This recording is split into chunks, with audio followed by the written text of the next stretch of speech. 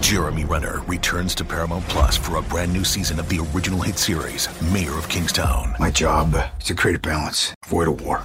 From executive producer Taylor Sheridan, co-creator of Yellowstone. There's some new players in town, and they brought the plague. And Antoine Fuqua, director of Training Day. I know it's always been a war zone, Mike, but this is next level. The Mayor is back in business. Are you warning me? You don't want to find out. Mayor of Kingstown. New season streaming June 2nd, exclusively on Paramount Plus.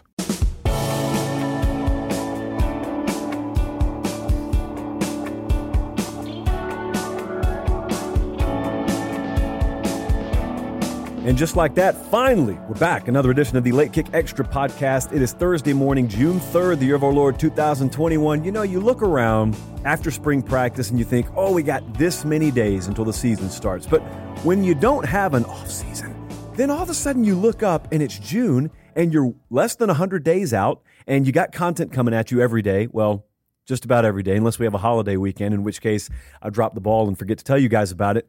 But hey, my point is we're making it. We're getting closer. So about that whole no podcast on Tuesday, yeah, I was on vacation. I was back home, and I thought for all the world that I had told you last week we will not have a Tuesday pod. However, we did have a Late Kick Live Tuesday night. But yeah, that's on me. There was a little bit of a mix-up. A bunch of you were asking, what's wrong with Apple? What's wrong with Spotify?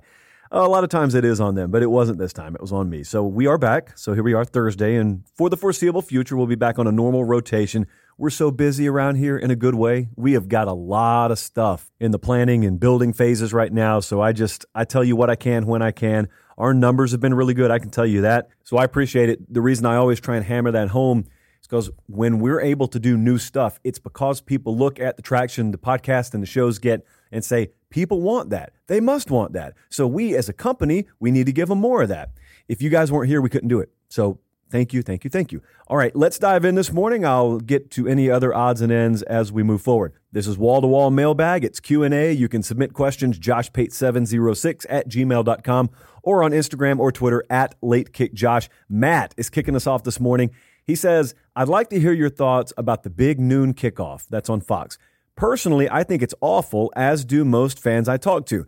As a Badger fan, when I'm thinking week 1 against Penn State and week 4 against Notre Dame could be night games, prime time under the lights, and instead I find out they're at 11 a.m. local time, it's pretty deflating. I understand the ratings aspect and getting as many eyeballs as possible on those games so they're not competing with the primetime ABC game, but I still hate it. What do you say? Matt, my feeling on this is different than you. I used to feel the way you feel because I used to either be watching these games at home or I used to just be a fan going to the game. I always wanted the primetime spot. I always wanted that primetime under the lights feel. It's incredible. I mean, college atmospheres are incredible anyway. Those of you who go to games a lot, think back wherever you are right now. You may be listening at work. Maybe you're driving down the road somewhere. What was the first primetime game you ever remember witnessing in person? Now, if you're a Penn State fan or a Texas fan or an Alabama fan, you've been in those big stadiums. But even some of the smaller venues, you could be at a MAC game on a Tuesday night. If it's the right environment, it's the right matchup, it can be pretty memorable. And I get all that. I mean, I've been there, so I understand all that. Here's what happened to me, Matt. I started covering games. Now, I don't look for sympathy here one bit, but I just want to lay out what the day-to-day is like. So picture this. I'm at the biggest games in the country most of the time, and I want to be there early. So normally you're getting up early. Your day is starting early. I like to get to the venue well ahead of time. Let's say we got a 7 p.m. kickoff. Well, I like to get to the venue early. I basically make the stadium my office for the day so I can watch all the games during the day, and then I can be there. I don't have to worry about traffic or anything. But your game's not happening until 7 p.m., obviously. So let's say conservatively that thing's wrapping up 10:30, 11 o'clock. Well, then you have media obligation afterwards. I'm not out of there on average until about 2 to 2.5 hours after the game ends. And then you've got a drive home. In some cases, it's a flight the next day. But in a lot of cases in the South where I grew up, if I'm in Columbus, Georgia at the time, and I'm going to Georgia, well, that's 3 hours away. Tuscaloosa, 3.5 hours away. Baton Rouge, we'd drive that. That's 6 hours away. Gainesville, 4 hours away. Columbia, South Carolina, Knoxville. These were all drives. Long ones, but they were drives. Well, here's what was happening, Matt. There were a lot of cases where I was not pulling in on Sunday morning until the sun was coming up.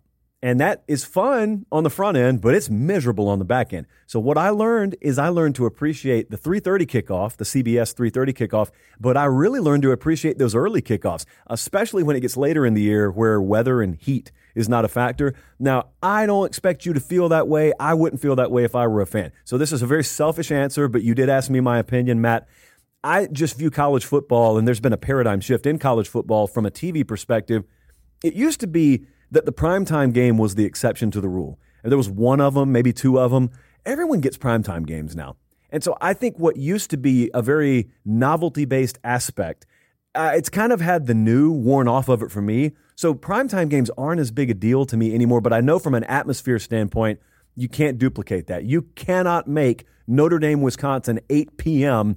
the same as Notre Dame, Wisconsin, 11 a.m. You can't do it. I know that. But it is what it is. I will probably be at least one of the games that you listed there. So here's the plus side for me, Matt. If that Wisconsin-Notre Dame game is an 11 a.m. local time kickoff, I could be back in Nashville by the end of the day. So we'll get through this together, Matt. Hashtag we're all in this together.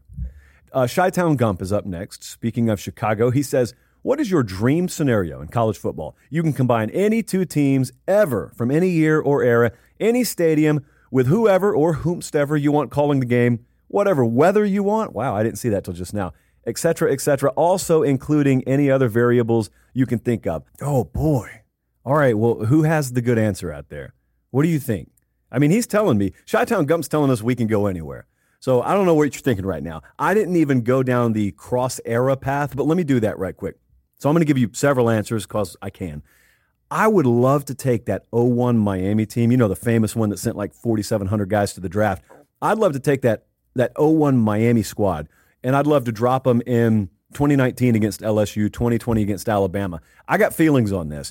I think those 19 and 20 LSU and Bama squads would go up and down the field on Miami. It wouldn't have anything to do with how talented Miami was. But if I'm plucking a team out of that era, it's only 20 years ago, but football's changed a lot. I'm a believer that even the best of the best would get run over in today's game because schematically they would be so ill-equipped to deal with what they would have thrown at them. Also, think about what the personnel would be from Miami. The personnel would be built to stop a lot of I-formation two-back. And then all of a sudden, you got tight ends flexing out in 4 or 5 wide, and you got so much different versatility in today's offensive game as opposed to back then. I think it would be eye-opening to watch what would happen to the best of the best. I mean, that Miami roster was incredible. I think they get carved up by today's offenses at the highest level, the LSUs, the Alabamas in 19 and 20. I think they get carved up. And you know what? I just thought of another one. I'm going to use these same two teams in the same year, 2011. While I'm at it, since you're giving me permission, I don't care about the weather or the venue. We can play it in Stillwater for all I care. I want to see that 2011 Alabama team and the 2011 LSU team both play Oklahoma State. Because some of you out there made fools of yourselves in 2011 talking about how, well, those were neck and neck. Those were 3 comparable teams. They weren't. They really weren't. And this is all due respect to Oklahoma State. No, they weren't. I also looked at the rest of the year and noticed how those two teams body bagged everyone else but each other. And you also notice for everyone who wanted to hate on that 9-6 game, as if to say, oh, these offenses suck. These offenses are terrible. You notice what those offenses did against everyone else they play? It is crazy what elite defenses will do when they're on the field. If Oklahoma State would have been undefeated that year, they would have played for a national championship. That team lost to Iowa State with everything on the line. They would have gotten handled by either Alabama or LSU, but because it didn't happen, that argument got to linger. It's kind of like when 2017 UCF. You know what? Let's create another one. 2017, who won the title? Bama. I've used Bama 3 times. This sounds terrible. Okay, well, it just so happens in 2017, Bama won the national title. UCF played that undefeated season and played that game against Auburn, and they hung their championship banner. Put UCF on the field against Alabama with a title on the line. With a title on the line. Or how about this? I'd also love to see this. Take the Central Florida team, march them into Jordan-Hare Stadium, because I was at that Auburn-Georgia game that year. I was at that Auburn-Alabama game that year when something consequential to that Auburn team is on the line. In other words, I'd love to march UCF into those environments against the same Auburn team they beat, and let's see how they fare.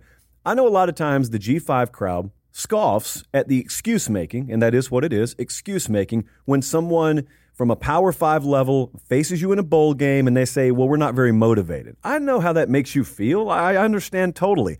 But it doesn't change the fact that it's true. I'm telling you right now, I had someone who I'm obviously not going to name from Auburn tell me before that Peach Bowl where you guys beat Auburn, I had someone tell me beforehand, we're not really dialed in for this. We don't even view it as one of the 6 biggest games we've played all year. Is that UCF's fault? Of course not. They did exactly what they should have done. But these G5, P5 bowl game matchups, I've never viewed that as a definitive statement on anything. What I would love to see is that let's say the 2020 Cincinnati team. Since I'm getting to choose wherever I put them, have them go into Clemson, second to last week of the year. Have them go into Columbus, Ohio, second to last week of the year, something like that. I don't know why I'm picking second to last week of the year like that's special, but not a bowl game and not some consolation prize. I want them in a meaningful game where there is equal motivation level. Because when there's equal motivation level, I think some people would be surprised at how different the outcome is in some matchups that they've seen go the other way. Let me reiterate before I move on. Yes, that is absolutely excuse-making on the part of the P5 teams, and me, I guess, speaking for them. It's absolutely excuse-making to tell you they're not motivated and therefore that's why they perform at the level they are. Yes, it does take credit away from you.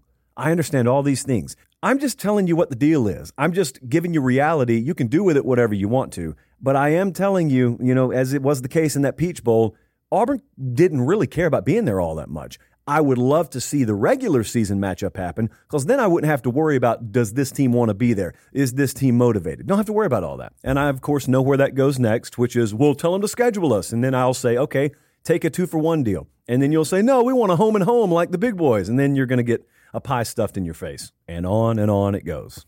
Just like the podcast. Because next up we have Christian. He says, I'd like to hear your thoughts on the tweet that John Rothstein put out the other day, but as it pertains to college football. Do you think what he tweeted could ever happen in college football? So I'm going to click this Rothstein tweet right here. So John Rothstein covers college hoops, and here's what he tweeted. Sources indicate multiple mid-major programs are opting not to play guaranteed games against high-major programs because it gives power conference teams free live evaluation of future players who could move up via the transfer portal. The level of separation has never been greater.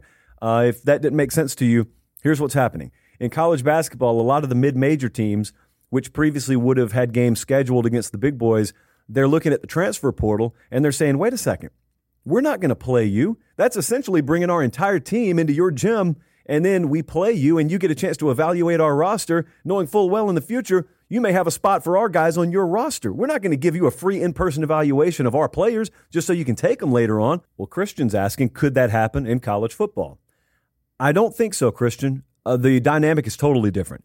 In football, even if G5 programs, let's say, or FCS programs to a lesser degree thought that way, they would still be totally dependent on those paycheck games. So even if you coach at East Carolina and let's say you've got a game scheduled against Virginia Tech and you feel that way, you're headed to Blacksburg to play that game because they're paying you $500,000, $750,000, $1.5 million. They're paying you big money to play those games.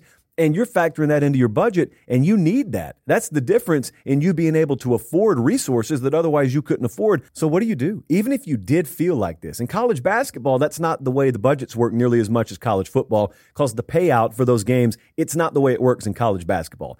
In college football, we all understand, if Tulsa goes to play Oklahoma, Tulsa's getting paid big money to go play Oklahoma. If Alabama State heads to Auburn, they're getting big money to do that. Well, in college basketball, it's not the same way. In college football, even if Alabama State did feel that way, what recourse do they have? Cancel the game and don't get $1.25 million to go to Jordan-Hare Stadium and instead say, nope, we got to lay off 20% of our staff and we got to scrap this facility project because we didn't get the money that we thought we were going to get.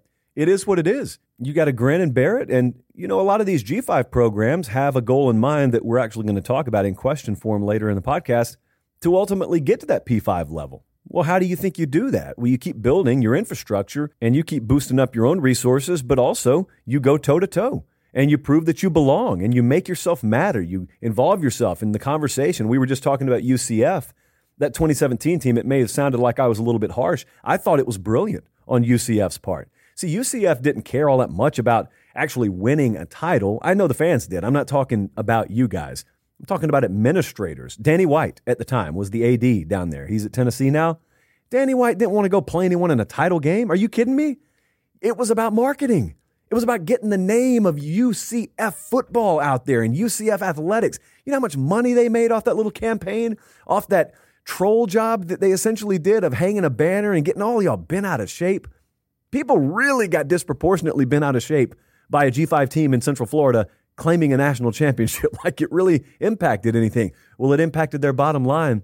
You ever taken a look? I did this on a show previously. The fundraising effort and how it kicked into a totally different gear, totally different stratosphere before that versus after that. That was brilliant. Well, that's what G5 programs are looking to do. You think Central Florida is looking to wave that G5 flag forever? Heck no. Again, we're going to talk about this later. They want to be a P5. They want to be like Andy Bernard. He gets accepted into the inner circle in the office, and all of a sudden, he's no longer for the little guy. He's headed right into that office. He closes the blinds. He's in the inner circle now. UCF wants to be in the inner circle, and you can't do it by hiding like they apparently are in college basketball. Let's roll on here. Rach09, frequent contributor to the show, says, as you were doing the schedule draft, I was curious, have you ever been to the Army-Navy game? If so, how would you rank it compared to other rivalry atmospheres you've experienced? And is there another rivalry game where you just have to be there to understand it? Rach, I'm not qualified to answer the last part. I've never been to Michigan, Ohio State.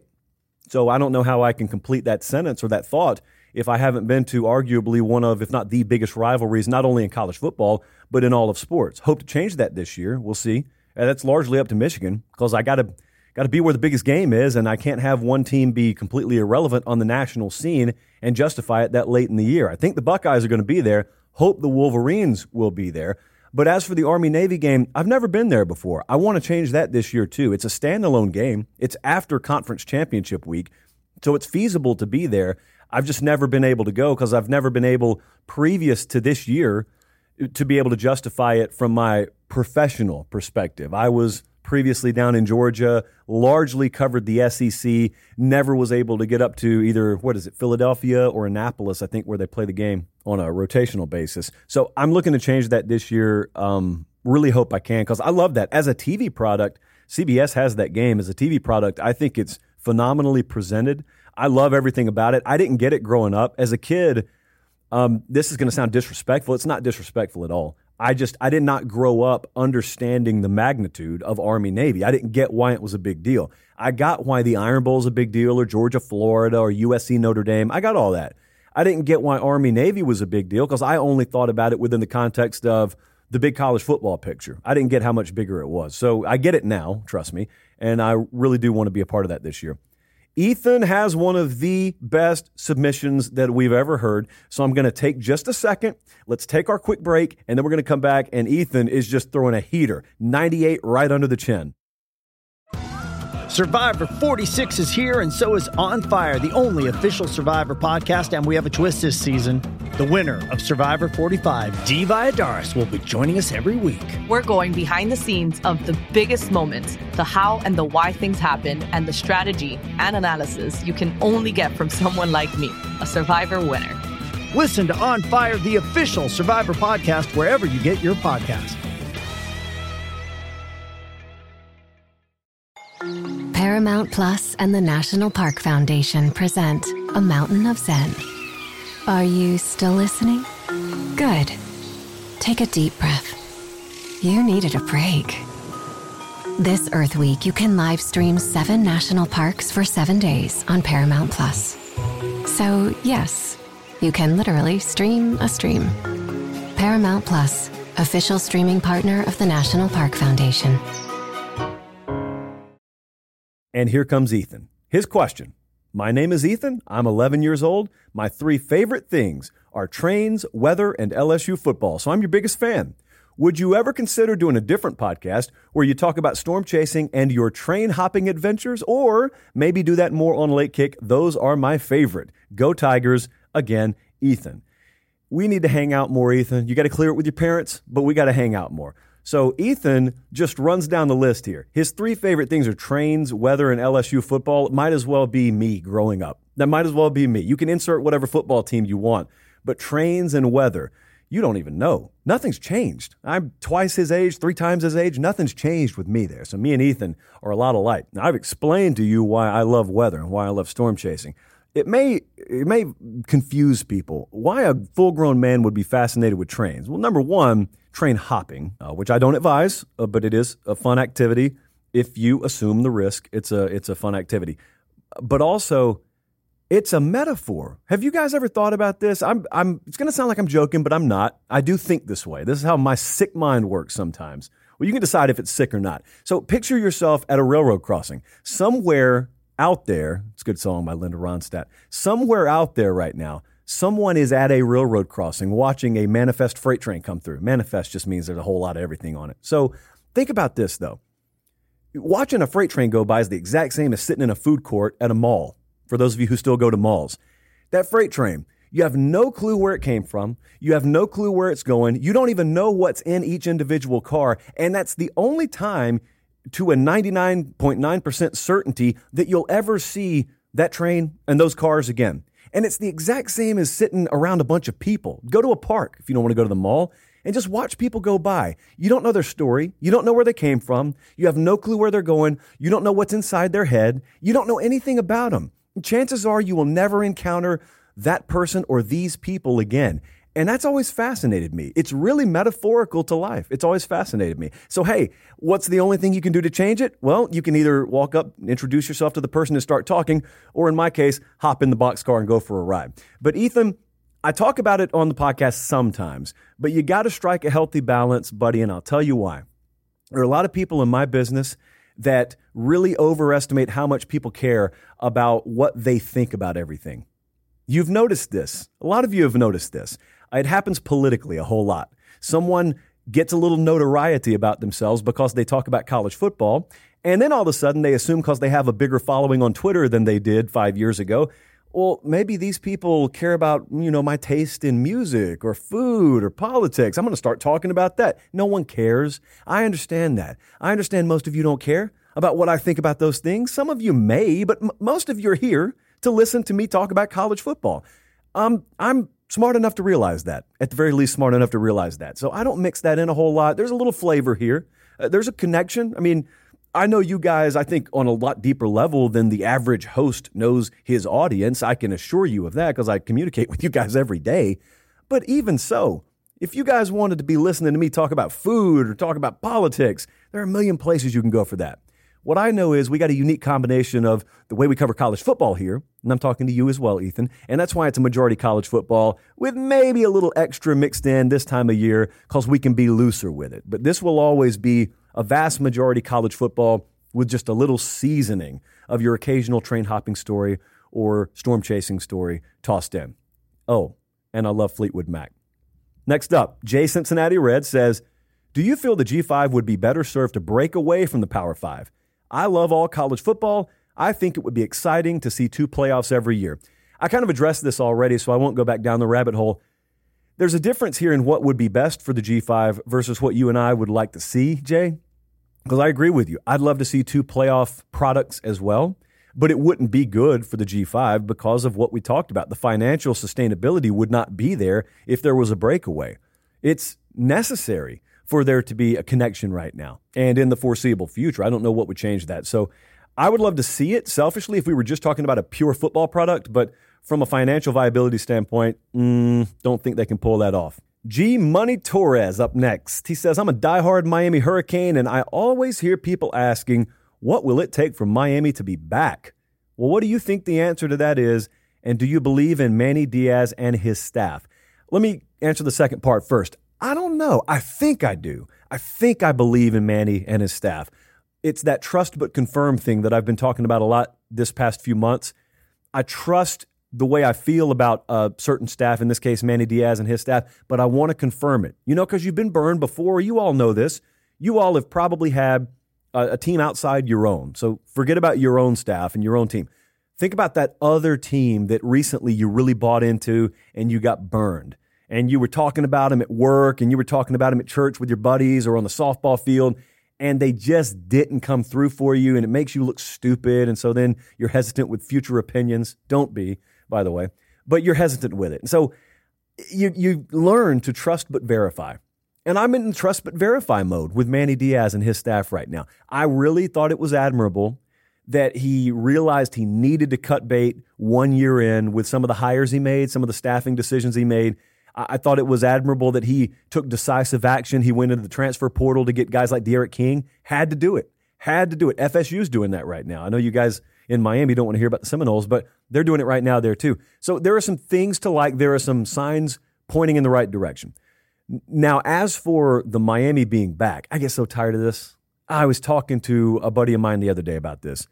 There are two things that happen anytime Miami does anything of note. You know this better than anyone. If you're a Miami fan, you know exactly what I'm talking about. You guys who lived through the 80s and 90s and early 2000s, you know that, that's something you wish you could bottle up and drink it every single day, but you can't. That's not reality. But you know that there is an entire media apparatus that surrounds Miami, and they get it. But then there's the national media apparatus that only does that drive-by mentality. And they kind of drive by, they roll the window down every now and then. They just take a peek, let's see what Miami's doing. Okay, move on. And so all they ever want to talk about is two things. Number one, is Miami back? And number two, and this is the really bad one, when you get 63-year-old white sports writers saying, does Miami have the swagger back? Is the swagger back for Miami? So, sir, spell swagger and then define it for me. What does swagger mean to you, sir? Ma'am, what does swagger mean to you? So look, here's what it really comes down to. At the end of the day, when people are talking about whether the swagger is back or whether the U is back, a lot of times they'll follow that up with indicating they believe there's a unique way to win at Miami. There's not a unique way to win at Miami. There is a way that Miami's done it in the past that was unique to Miami. Don't get me wrong. Anyone who's watched the documentaries or lived through it, there's something really unique about the history of Miami. Something totally unique about the way right through Howard Schnellenberger and Jimmy Johnson and Dennis Erickson and all those cats. Hey, Larry Coker up for College Football Hall of Fame induction, by the way. You guys voting for him? I got my eye on you. But anyway, so there's a lot about the history of Miami that's unique. But what I don't buy into is there's this formula that's unique to Miami that works at Miami that wouldn't work anywhere else. What if I told you the formula that works elsewhere would also work at Miami?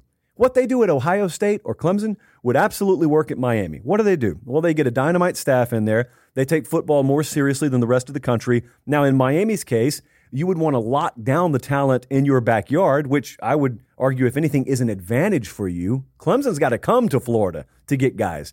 You wake up every day in Florida. That's all you have to do. I say it like it's easy. In theory, it's easy. Get a staff and an administration that's on the same page. They take football seriously. There's a day-to-day, month-to-month, year-over-year commitment to continually upgrading facilities and enhancing everything about the branding and the overall physical product, the physical infrastructure, facilities and all that, stadium. But ultimately, all that's window dressing. It comes down to players. You got to keep the players home. You keep the players home with the right staff in place, you'll win more. You win more, then that ends up feeding itself because more guys want to come there. And then all of a sudden, Miami will be back. Miami's back when the formula that got Miami where they were previously is implemented. But what I'm saying is it's not unique to Miami. The formula to win is not unique to any place. The formula to win applies in Los Angeles, California, in Miami, Florida, and Ann Arbor, Michigan, all the same. All right, we roll on again. Here's one that was anonymous. Oh boy, I can see why it's anonymous. Here's the question. Or statement, I guess. Give us the devil's advocate view on why playoff expansion would be good for college football, and then do whatever you want to with it. Do whatever I want, huh? Okay. Well, the devil's advocate argument is it keeps more teams involved later in the year. Stupid. And then it also gives you more good football on the back end. Dumb. And then also it doesn't sacrifice the integrity or value of the regular season because you got to have auto bids to where every conference championship matters. I never was told that they don't matter. And then everyone's happy, all's well that ends well. Well, I just made the argument. Hold on. Let me reach over here and grab the argument so I can do whatever I want to with it. Okay. And that's that. Thank you, Anonymous. I know it sounds like I didn't go in depth there, but it's only because if you're a regular listener, I've gone in depth on this way too many times. And I realized it was becoming a popular talking point in what everyone else would refer to as the off season. So I don't want to do it. That fruit hangs so low to the ground, it has bruise marks from touching the ground. I don't want to be that guy. We'll wrap it up here. I thought this was pretty good. I just deleted the name. So if this is your question, thank you. I do not know whose question this was, though. It was, which G5 teams, which three do you think would benefit the most from going to the Power 5 level, and then what conferences would you want to add them into? So one is obvious, Central Florida. I've felt this way for a long time. I think that'd be a good fit for the SEC or the ACC. So let's just say ACC for argument's sake. Houston, I think, is another prime candidate. Some would say Memphis, but I would go Houston even over Memphis. And I would say Houston is a candidate for the Big 12 or the SEC. But the third one's a little off the beaten path. They're hot right now, so maybe not so much. Maybe this makes sense to you. But Louisiana, some would call them UL Lafayette. They just want to be called University of Louisiana. How about putting them in the Big 12? The Big 12 would then have the only other Power 5 team in the state of Louisiana. And what I'm thinking here is I want to open up that talent pipeline. I mean, Louisiana's a gold mine for talent. And all the SEC teams try and get in there, but very few non-SEC teams ever even make an attempt to get into Louisiana. Well, if you had a Big 12 team in Louisiana, then maybe that opens up that pipeline. It doesn't have to flow, even if it just drips. Even if Oklahoma picks up the occasional kid out of Thibodeau, or even if Texas or even Texas Tech or someone like that, even if they occasionally get into New Orleans and take a 3-star, 4-star safety, it can make an overall difference in the quality of football being played in the conference. So give me Central Florida, give me Houston, and give me UL Lafayette. Memphis is going to be a popular answer there. Cincinnati, obviously popular. I think a team on the East Coast like East Carolina, I mean, you can't go wrong there. The only one I wonder about, to be honest with you, as other people bring them up, is Boise. And it's not because of the football. It's because, you know, good and well, when this conversation happens, it's all about TV markets and stuff like that. Stuff I really don't like spending a whole lot of time talking about, but you have to talk about it here. I just don't know what Boise adds. I think the product would be appealing to fans, but to a TV executive or a conference commissioner looking to bolster their portfolio, I don't know what Boise adds. I think the counter to that would be the best thing for your portfolio from a television perspective is having good product on the field. And Boise would give you good product. But then you go back to that whole TV market thing, and you get a lot of people in the room talking about things they don't know a whole lot about, myself included. So I'm going to stop there. Thank you so much for the mailbag this morning. Remember to follow me on Instagram and Twitter. We are growing those accounts rapidly. And trust me, there's a very big purpose behind it. It will make itself clear this fall. At Late Kick Josh. Also, JoshPate706 at gmail.com if you want to reach out with a question. I've got to send this off to producer Jordan for editing. So for producer Jordan, the aforementioned producer Jordan, I am Josh Pate. Thanks for listening. Have yourselves a great rest of your day, and God bless.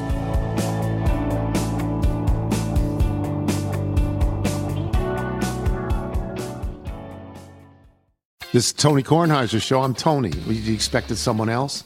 So what exactly is the show about? I don't know. It's a sports show nominally. Football's over, but we're finally at a point where things matter in college basketball, and baseball season is on deck. Greatest 3 words in the English language, pitchers and catchers. We have some of the best voices come on and explain what matters or what makes an upset, like Ryan does, 9/8. No, that's not an upset. No, yeah, it is, Bob. And if you're lucky, I might just tell you about my search for discounted sleep pants or my worries about what my dog just ate. Listen on the Odyssey app or wherever you get your podcasts.